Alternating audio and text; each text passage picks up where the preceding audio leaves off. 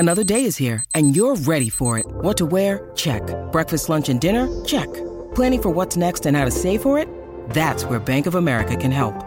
For your financial to-dos, Bank of America has experts ready to help get you closer to your goals. Get started at one of our local financial centers or 24/7 in our mobile banking app. Find a location near you at bankofamerica.com/talktous. What would you like the power to do? Mobile banking requires downloading the app and is only available for select devices. Message and data rates may apply. Bank of America N.A., member FDIC.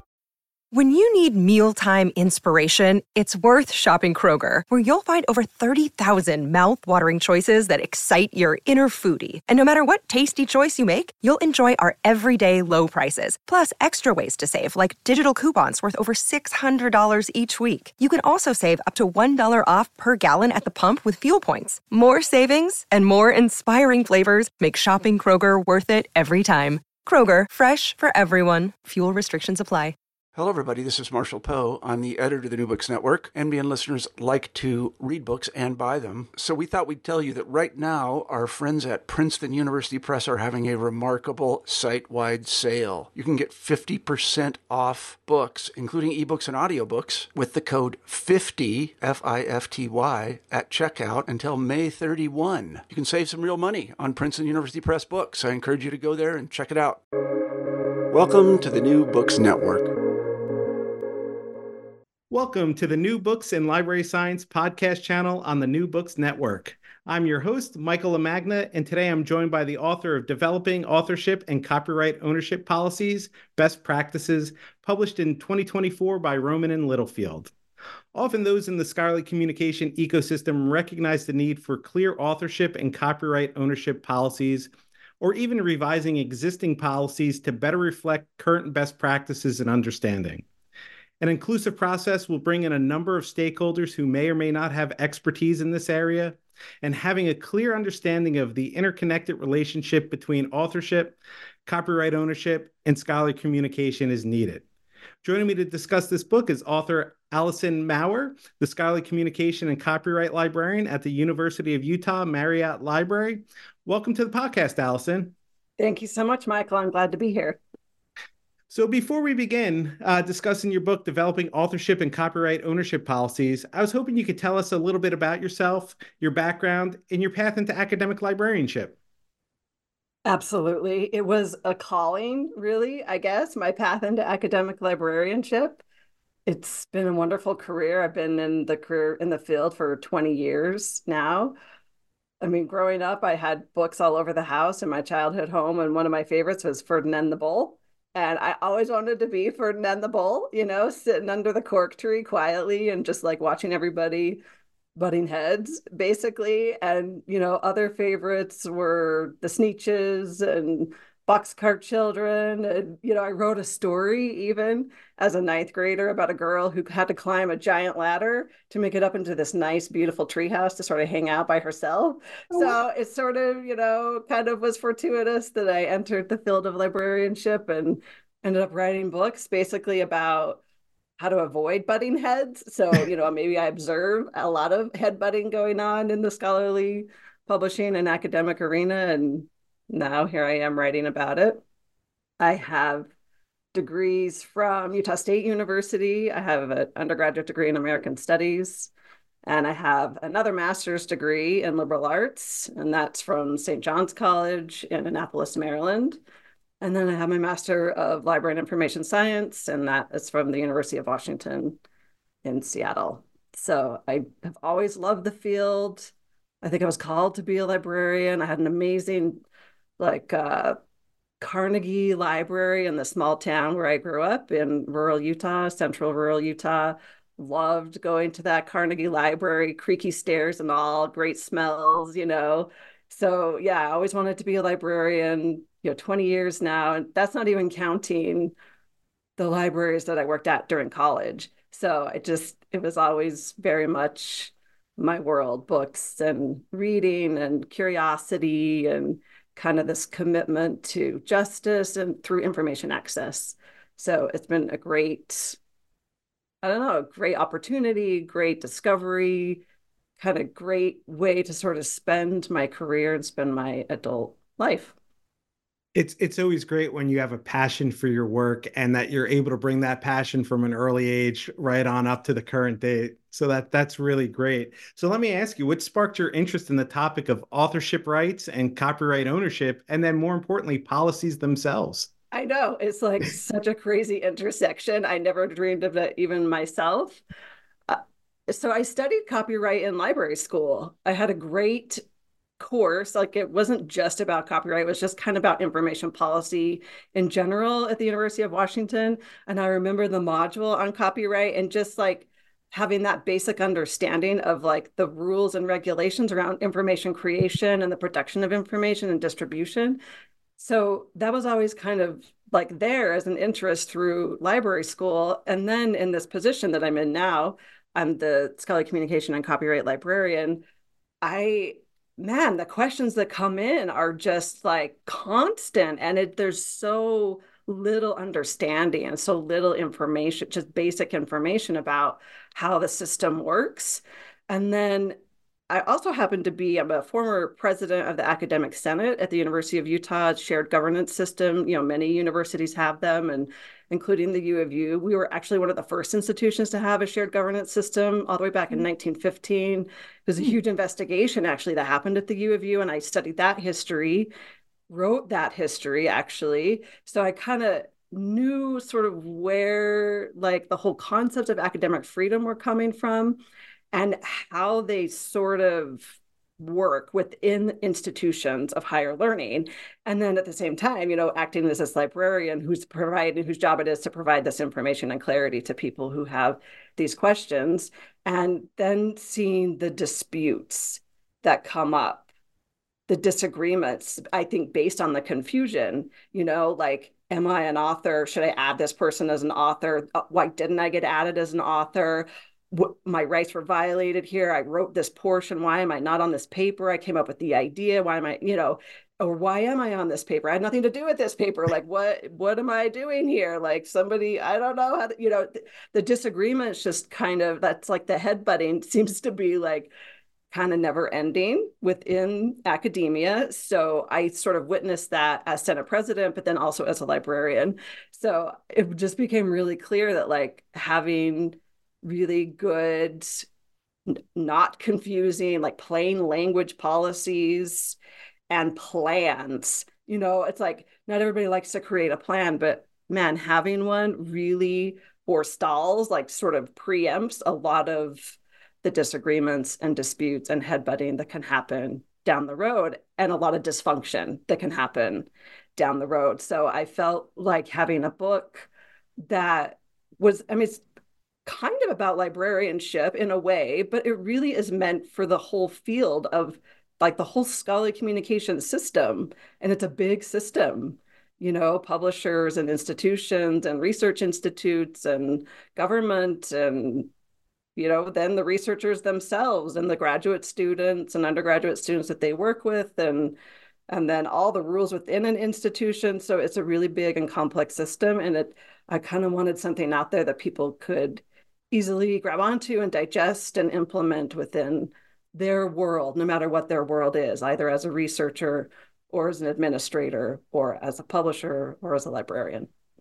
Well, I will say this before we jump into the bulk of your book. You absolutely accomplished that goal because your work is applicable to anybody in the library space, but it serves as a great foundation for anybody in the scholarly communication ecosystem, any committee or work group member that's creating an authorship or a copyright ownership policy. To have that foundational knowledge to inform that work. And, you begin your work with some foundational information, which is great for anyone embarking on creating, a copyright and authorship policy. But, one of those big questions I'm sure you often get and that are often asked by authors working at any institution of higher education is, who owns the copyright for their scholarship, right? And so what would you tell them? It's such a great question. And I would tell them, go look at your institution's policy. Yes. And you got to just read it. And then, but you got to kind of know like what you're looking for and what the basics are. And it's just so important to kind of know what rights you do have when you're a creator. And I think sometimes it's so easy for people to forget that they have a lot of rights when they are that original creator. So yeah, definitely go and read your institution's policy to figure out like how the Federal Copyright Act has been interpreted for your institution. But I would say even before going to read it, like coming with that foundational knowledge so that you know what the terms are, like how they're getting interpreted. Like, is your policy giving faculty ownership?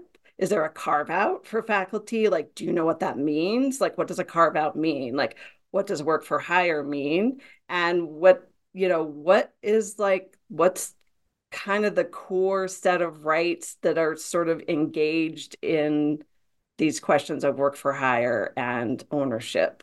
So just kind of knowing how the statute is itself set up will really help you know what you go and read the policy, what it's actually saying and what it actually means.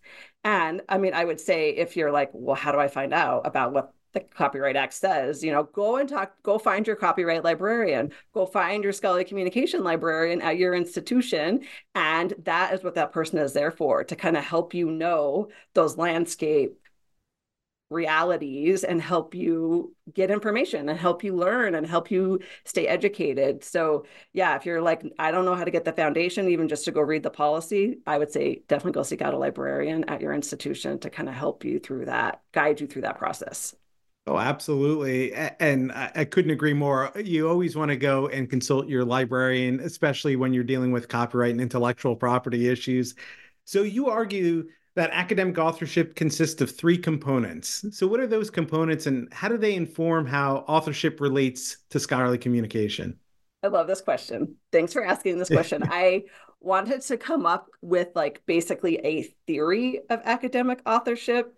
I think because, you know, when you go institution by institution, there is so much confusion. I sort of felt like having that more theoretical approach would help people navigate no matter what institution they're at, just know the basics. Like I just, you enter a place, a workplace, wherever it might be, a place of learning, and you just kind of know like, yeah, okay, this is like my reality as an author. And so like the very first component that I think is pretty important is knowing what it means, and it's related to your first question, what it means to be an author who is also an employee. So that's like one piece. Like there's independent authors out there who maybe are not like employed like at an institution. They're more independent, they're more contract based. So like their reality is going to be a little bit different. But when you are, a direct employee of an institution, kind of thinking of yourself that way, but also remembering that you're an author at the same time. So author as employee is kind of one piece of academic authorship.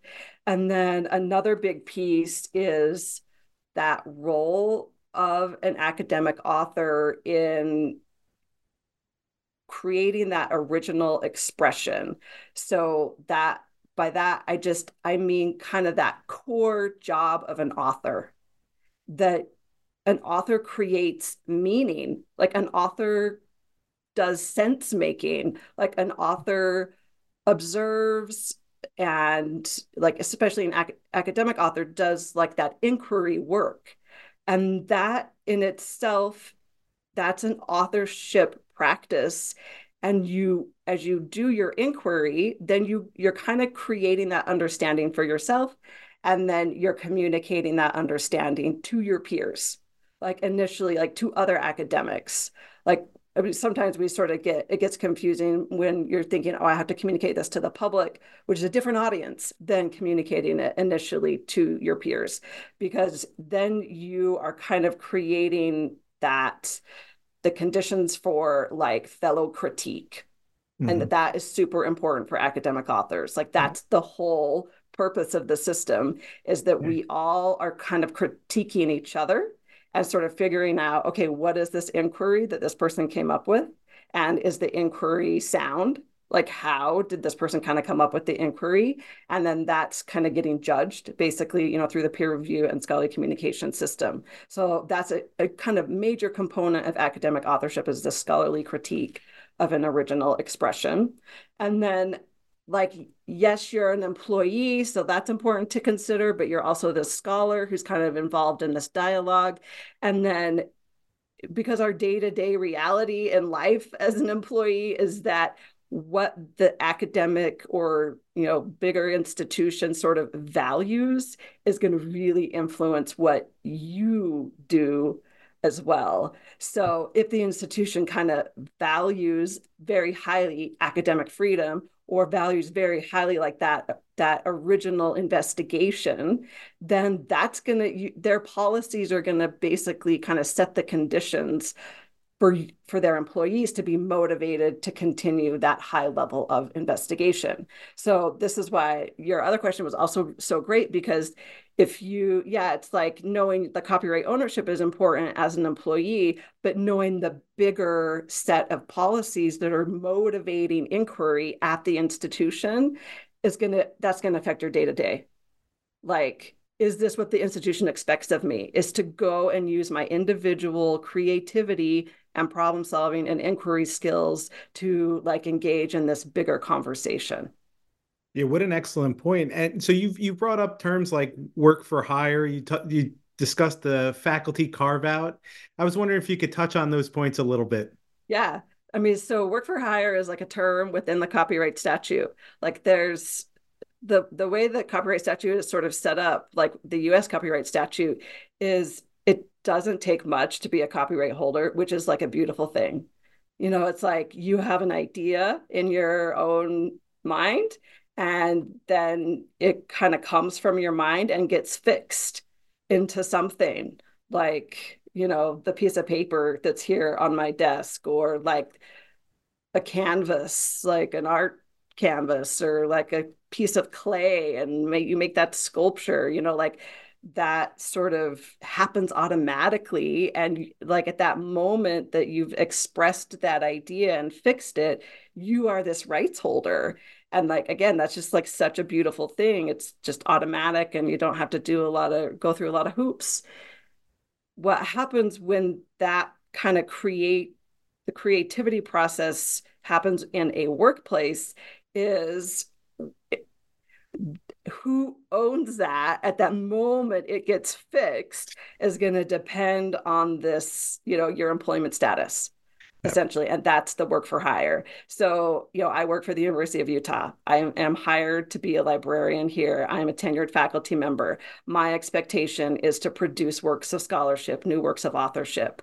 So, like, that's what I'm getting paid to do. And if there was not a carve out in the policy here at the University of Utah for faculty, the institution would own what I create, because that's how the copyright statute is set up when it comes to employment. So then, the institution owns stuff if you don't have that carve out. So that's the kind of motivating structure that you look for.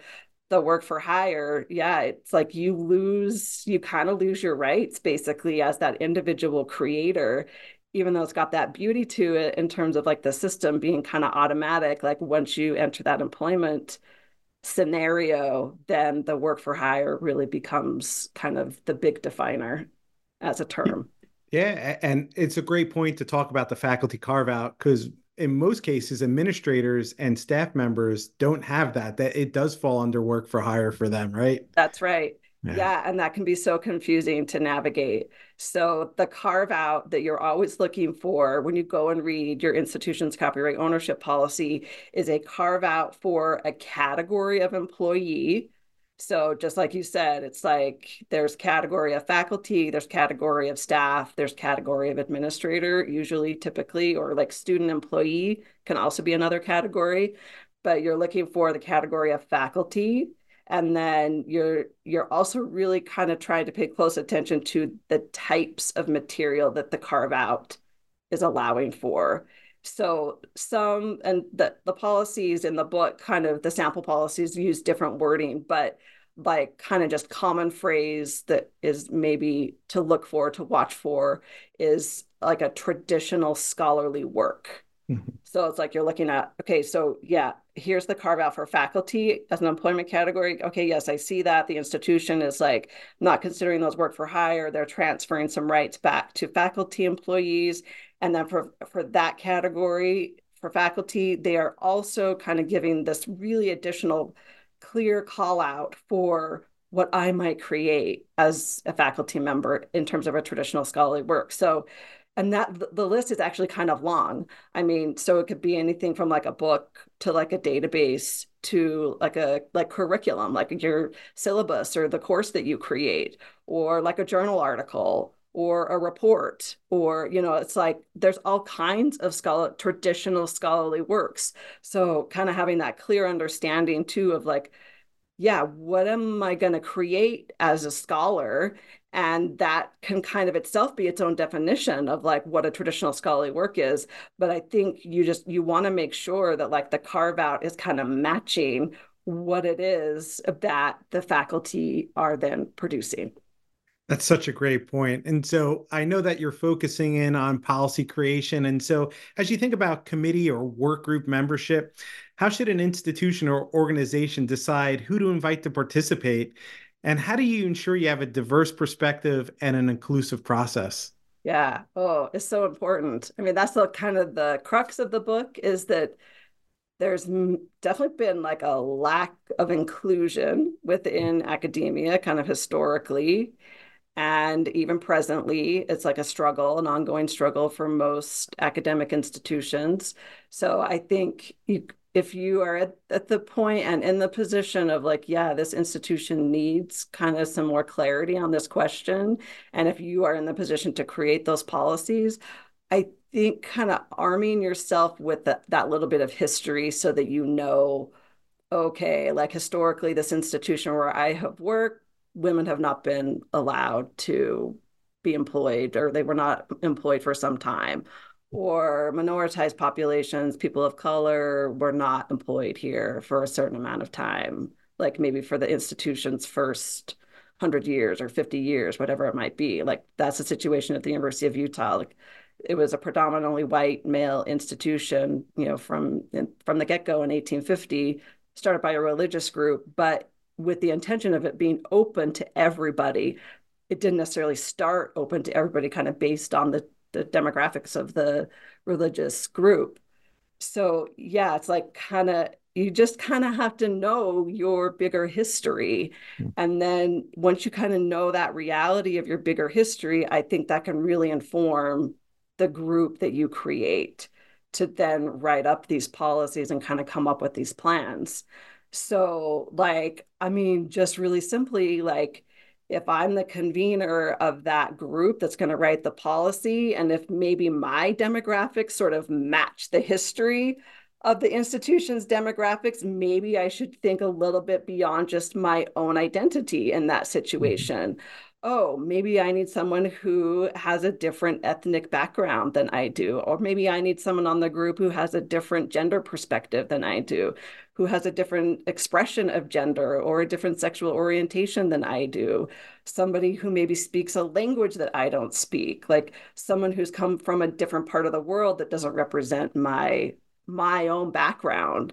Like, it's like you kind of have to do your own check that way, so that then you have the group who is then writing the policy, you're getting information from all perspectives, so that then the policy itself can be a fair and equitable policy. So, and then for this one, like for copyright ownership and for authorship, like it's so important to have like the voice of faculty. Like obviously, I mean, you need the expertise, like in addition to like the diversity of the demographic makeup of the committee, like you also just need expertise. So like it's like, do you have enough faculty representation that you have a good sense of the types of works that faculty are currently creating at your institution? Like, do you have 10 staff members on the committee, or do you have 10 faculty? It's like kind of understanding just that makeup as well. And then having great great like legal perspective as well. Like, how does the copyright statute work in the United States? Like, who knows, who at our institution knows these laws? Oh, wait, I know, like the attorneys might know a little bit about the Copyright Act. Okay, do I have any attorneys on the committee? And like, do I have that level of expertise too? Yeah. And so you discuss students as authors. And so I'm wondering, should students participate in this process? Oh, absolutely. I think so. I mean, it's hard because student schedules are so challenging when it comes to like writing policies. So I mean, for a big policy, for a campus wide, like institution wide policy, I think it might be kind of hard to have student voice there. But if I'm a researcher putting a research group together and then creating like an authorship plan for that group, oh, most definitely. Like, especially if my research group involves like students in any kind of way, then I think having them in the room to sort of create that plan together, it's absolutely important. I mean, because that is where the headbutting and the disagreements happen, because students have as many rights as faculty members have when it comes to this like ownership and clarity around authorship and then the distribution of the work. And it's sometimes hard for faculty to it's the motivation structure of the institution does not allow faculty to always remember that. It's like we got the rank hierarchy going on, and sometimes that sort of will supersede like remembering, oh, wait a minute, like students actually have the same level of rights here as like co-owners and joint authors on this work. So yeah, like I think leaving students out of an authorship plan would kind of set yourself up for failure, and including them right up front would be really important. And you made that point earlier, right? This is all to avoid those conflicts as students are contributing to the authorship process, the scholarship, and then it comes time for publication, and they want the acknowledgement as well. So absolutely, that's right. So, what are some basic information that should be included in any authorship or copyright ownership policy? I have a little outline that's in the book that will hopefully give people some good guidance on what to include. And it's not super complicated. It's got maybe 7 pieces to it. So, and this is basic for like kind of any type of policy that you might want to create. It might feel a little bit formal or maybe a little got some too much structure to it, but it can just be a basic guide. So I would definitely start with like what the name of the policy is. And even if it's just like a plan, like a local, like lab-based, research group-based plan, it's always okay to just come up with a basic name because everybody needs to know that it exists and that it's out there and what it's called. So even if it's just like, the La Magna Research Group Authorship Plan, that would be a lovely name, and people would have a great way of referring to that. So start with a name and then kind of think about your scope and your purpose. So if it's like a big institution wide or like, if you're a research institute, like if it's covering a lot of people, your scope's going to be, that's really big. So you have to kind of think about the whole institution if you're kind of doing like a full policy. If you're doing a research group plan, like your scope is not going to be quite as big, but you would there would be a very clear purpose for having the plan. And the plan would be to define who will be an author on the papers that the La Magna Research Group creates. Like that would be the scope and the purpose. And then just some basic definitions like, okay, if you're doing campus wide, yeah, you would want to define work for hire for sure. Mm-hmm. You would want to define that carve out. Like it's like you'd have to, define what faculty is, define what staff is, define what student employees are. So if you're just doing a research group plan, like just basic definitions of like, well, what is an author? Like that would be a lovely definition to have in a research group plan, like so that everybody's on the same page. And then what the policy is itself, that should be its own section. And for a research group, like the policy itself might be to be an author on a paper from this research group, you have to have written a portion of the paper. And that's the policy. Like if you don't write a portion of the paper, then you're not an author. Like it's super clear. It could even be like 1 line, 2 lines, like, not anything really comprehensive. campus wide, of course, it would be like you'd have a lot of components to that policy section. And then again, for campus wide, like if there's any exceptions to the overall policy, like you'd want to build that in. I think for research groups, you might need some exceptions, but one possible exception would be like, if the principal investigator who came up with the line of inquiry doesn't write a portion of the paper, she or he could, or they could still be an author because they came up with that original line of inquiry or something. That could be a potential exception. And then if it's, institution-wide kind of policy, you'd want to have a section that points out to other related policies. So like the sample policies in the book, there's sometimes a standalone authorship policy and then its own a standalone copyright ownership policy. So like together, like referring to the two, like within both of them, you would want to make those connections with references. And then lastly, the final section would be like a contact. Who's the point person basically for this policy? Is it for a research group? Is it basically the lead faculty member? Then you'd put that person's name and contact information. For the institution, is it an administrator and which administrator? Allyson, I really love how clear and concise your suggestions are, because oftentimes these policies have an abundance of legalese in them. And so any suggestions on how to avoid that? Oh, I know. The legalese can really turn people off from policies.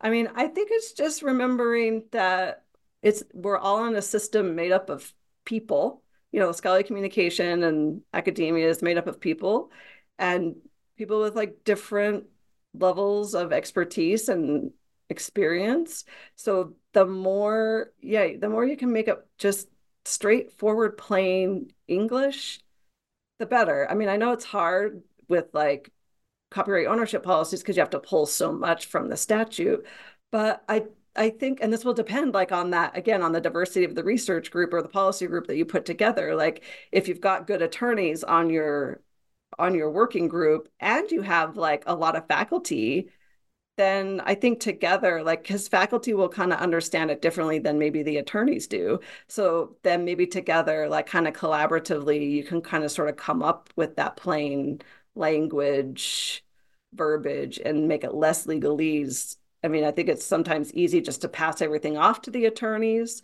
to sort of do and deal with. And like, they're wonderful colleagues, but yeah, it's like without the non-attorneys in the room, then it can easily kind of just spill over into state code or federal code language, which, yeah, it's hard for everyone to understand that.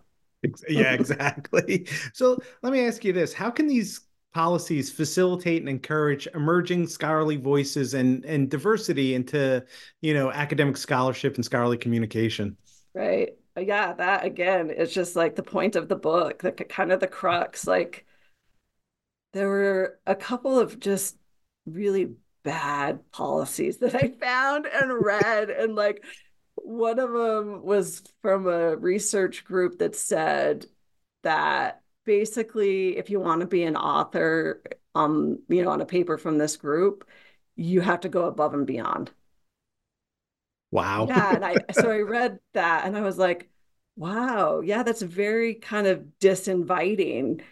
Like I would not feel like that would be a welcome or generative space Yeah. to be in. It would feel like, oh my gosh, I'm going to have to work until midnight basically and come up with some grand thing if I even want to kind of, be able to grace the presence of whoever is running this research group.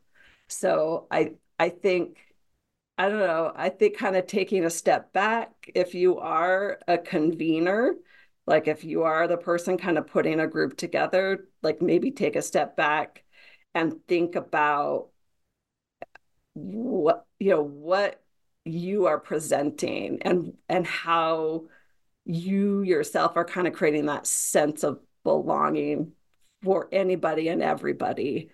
So what you say about like a policy or a plan is going to really be a signal for people. And kind of related to the other question from the beginning, like kind of if you know a little bit about the history of the institution where you're located and its level of exclusion, just knowing that little bit of history but just having that basic understanding of how academia in America just at large has kind of been exclusionary, just knowing that and starting there and knowing that you kind of have to counter that, not the whole history, of course, like nobody can counter the whole history, but like just kind of coming to terms with that fact and putting yourself in the position of the people who have been excluded and then thinking through, yeah, if I was in that position, what would I need to feel like I belonged here and that I was welcome here? And then you kind of design your research group and your institution and its policies kind of around that larger goal. What a great approach. And so you've mentioned the sample policies that are in your book, and it really is helpful to have those sample policies there because the first step in any kind of working group or committee is to go out and Google Yep. examples. So you've actually done a lot of that work for us. So how did you decide on the sample policies that you included in the book? Because I know that just as much attention goes into what to not include as to what include. And so did you have specific criteria? Were you looking for diversity in the policies that were there, or were there other factors? Yeah, definitely diversity of policies and ones that were good, like ones that you would want to emulate, basically. So, yeah, I read a lot, and some of them were a little overly confusing. So, those I would kind of leave to the side. And then, yeah, the ones I chose, I did kind of try to have diversity between like types of institutions. So, like, because it's kind of meant to address the whole system, like for the audience to be the whole system, like having policies from higher ed institutions, but then also from publishers too. And like publishers that were really kind of demonstrating this goal of equity and like this goal of fairness. Like that was really important to me. Like, ones where they had kind of thought about the difference between a publication policy and an authorship policy, like that I thought was kind of important to sort of highlight. And then to kind of also show like, you know, corporate publishers might come at it a little bit differently than like society Mhm. publishers or types of venues. So I was kind of trying to go at it from that level of diversity. And then yeah, just different type of research institutions like University of Texas is in there and it's such a huge system and so focused on like, commercialization of these works of authorship. So I thought that might be a good one to draw from.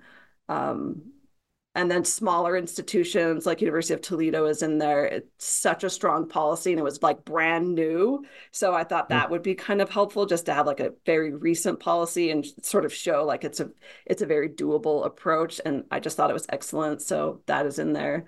And then I just really loved the University of Chicago Press's policy too, just overall, like they kind of help show that distinction between, publication and authorship. And they were very author friendly. Like there's, a lot of publishers out there that kind of sort of like how academic institutions sometimes forget about students. It's like publishers sometimes forget about their authors, and how like authors, there's so many and there's just so many perspectives. But that's like kind of the focus are the authors. And University of Chicago Press, I thought did a really nice job keeping it focused on the authors and having their policies help answer questions that authors very typically and commonly have.